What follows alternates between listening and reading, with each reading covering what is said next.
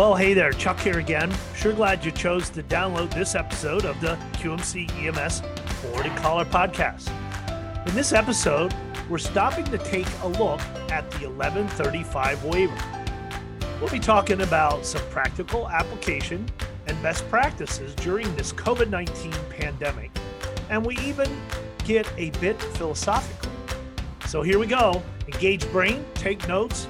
Welcome. We're glad you're here. Welcome to the QMC Board and Collar. News and thought-provoking discussion for today's emergency medical service professional. The Board and Collar podcast series is brought to you by QuickMed Claims, a national leader in emergency medical transportation revenue cycle management and reimbursement consulting. Now, your host for today's Board and Collar podcast from QMC's business development team, Chuck Humphrey. So what's an 1135 waiver? Well, here's how it's defined on the HHS website. When the president declares a disaster or emergency under the Stafford Act or National Emergencies Act, and the HHS secretary declares a public health emergency under Section 319 of the Public Health Service Act, the secretary is authorized to take certain actions in addition to his or her regular authorities. For example, under Section 1135 of the Social Security Act, the secretary may temporarily waive or modify certain Medicare, Medicaid, and Children's Health Insurance Program, or CHIP, requirements. This is how the Centers for Medicare and Medicaid Services define that 1135 waiver in action, and in their document, which can be found on their website at www.cms.gov/Medicare/provider-enrollment-certification/survey cert emerge prep altogether /1135-waivers-at-a-glance.pdf. If you just Google 1135 waivers, I think you'll find the same link. Well, the phone started ringing not too long ago when the coronavirus pandemic finally took its grip on America. And we're about 1 year in on that. It's hard to believe. Not long after that, the extent of the crisis started to come into focus for many of us. That's when the 1135 waivers, both the blanket national waiver and individual state-by-state program-specific waivers began to be issued. So, like I said, our phone started ringing. People started reading about this, wanting to know how that applied. Now, billing companies know, or they should know, that there's more to this job than pushing paper each day. You know, we have a responsibility here at QuickMed Claims to support our clients and understand the issues that impact their bottom line. Understanding the impact of waivers during this world's most prolific emergency in a century is certainly part of that responsibility, and we take it very seriously. Here at QuickMed Claims, we fielded all type of inquiries from our clients.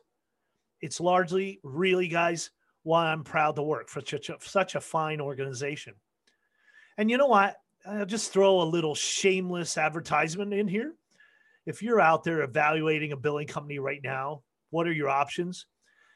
Whoever you choose, and I hope it's us, choose a company that truly cares about the clients they serve and one that fully understands the peripheral issues versus just the mechanics of sending out bills.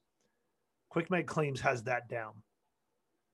So look, back to the questions we received. So one of the questions that rolled in from a client involved in a bit of digging into the philosophy and the intent of the 1135 waiver. So the question went like this. It was submitted to us regarding a patient transport from home to doctor's office for some routine services. The patient requires ambulance transport due to his condition and typically pays out of pocket for the service, given that a doctor's office does not meet CMS destination requirements. Now, the patient's primary coverage, of course, was Medicare fee-for-service, or what we call regular Medicare, and that invoked the Medicare guidelines must be followed. However, when considering that the 1135 waiver was issued and that the origin and destination parameters were modified in the face of the pandemic, our client was really astutely asking if during this waiver period, there may be a window of opportunity to submit claim or claims for this transport series for this particular patient to receive payment from the Medicare administrative contractor. Now, the question boiled down to this, philosophically speaking. Is the intent of the 1135 waiver to relieve a patient from any out-of-pocket expenses due to the overall impact of the public health emergency, or is the purpose of the waiver strictly limited to the task of moving patients between point A to point B in order to force the quarantine of patients and stop the spread of the virus? Okay, so we set out to land on the answer. The task at hand invoked such an interesting brain teaser that we took the added step of convening our dedicated compliance team into session.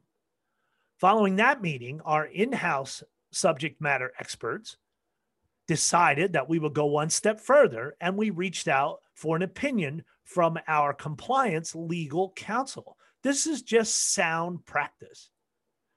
With careful, deliberate input from all persons considered, it became very clear to us that the letter and the intent of the waiver landed squarely in the movement of COVID-affected patients and not to grant a sudden out-of-pocket relief to patients who normally would not meet either a medical necessity or a reasonableness test.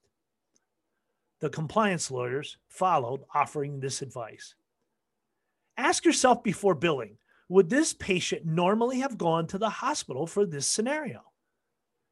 With careful consideration, we were able to boil this complex scenario down to one litmus test sentence, which we then rolled up to our operations people as a guideline to apply over multiple questionable pandemic-related scenarios. So, folks, what's the ultimate lesson we learned from this? 3 simple words: take your time. When evaluating a complex compliance question like we did here, it is always best practice to do the following, and we'll offer 4 steps that are important. First one, take a step back, pump the brakes before billing any set of claims out when there are underlying questions. This should be your number one consideration in situations like this. Step 2, call together your in-house and outside subject matter experts and talk it through.